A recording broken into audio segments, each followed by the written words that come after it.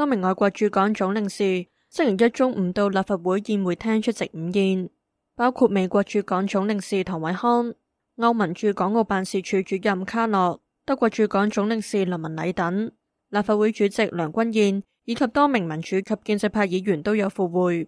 對於港府修訂逃犯條例，多位外國駐港總領事代表都冇回應記者提問，但俄羅斯駐港總領事回應指，修例係香港內部事務，不宜干涉中國內政。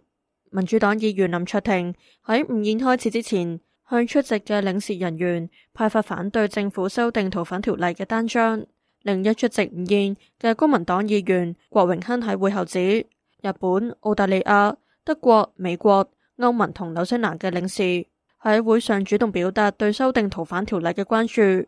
唔理解香港政府點解要修例。佢又引述部分領事指，已經向本國政府尋求指示，再決定下一步行動。趕急咁樣，唔知趕乜咁樣去做，即係其實有好多領事都表明啦，就係真係摸不着頭腦。分別有唔同國家嘅領事咧，大部分都係西方國家啦，就係話佢哋係進一步而家問緊佢哋嘅政府咧，係攞指示，而究竟下一步佢哋會點做，包括會唔會係再出一個好清楚嘅外交照會啦，démarche啦，或者係會唔會係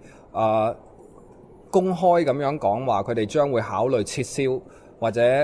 改變同香港嘅雙邊關係，呢啲都有提到嘅。議會陣線區諾軒指，外國領事都關注修例嘅影響，佢希望建制派議員都能透過今次午宴了解國際社會嘅睇法。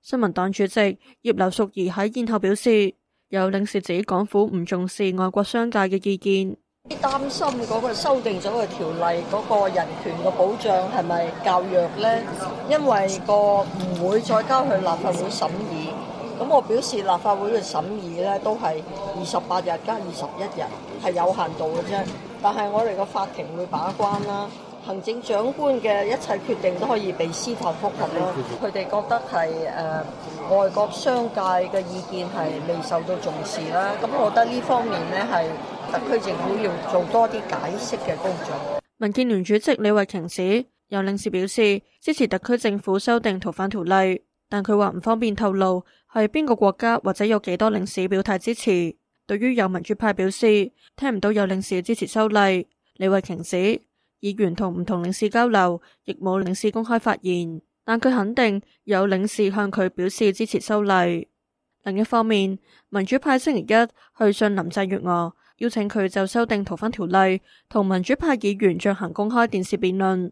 佢哋批評政府喺修例前只係得20日諮詢公眾，時間嚴重不足，建議透過電視辯論清楚向市民交代修例嘅理據。民主派計劃派出民主黨議員涂謹申同林鄭月娥辯論，時間同地點俾政府選擇，但希望喺6月9號反修例遊行之前舉行。涂謹申表示，政府最近閉門與商會同外國領事會面，但冇面對公眾，而兩個人嘅公開電視辯論能夠討論嘅內容相當多，包括所涉及嘅政治考慮同技術細節，能夠俾市民知道雙方嘅論據。你喺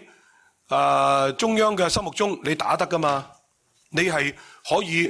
咁熟悉呢啲嘅論據，咁照計你應該有能力去表達，甚至說服市民。嗱，你記住，說服市民呢個呢係一個政治嘅過程嚟嘅。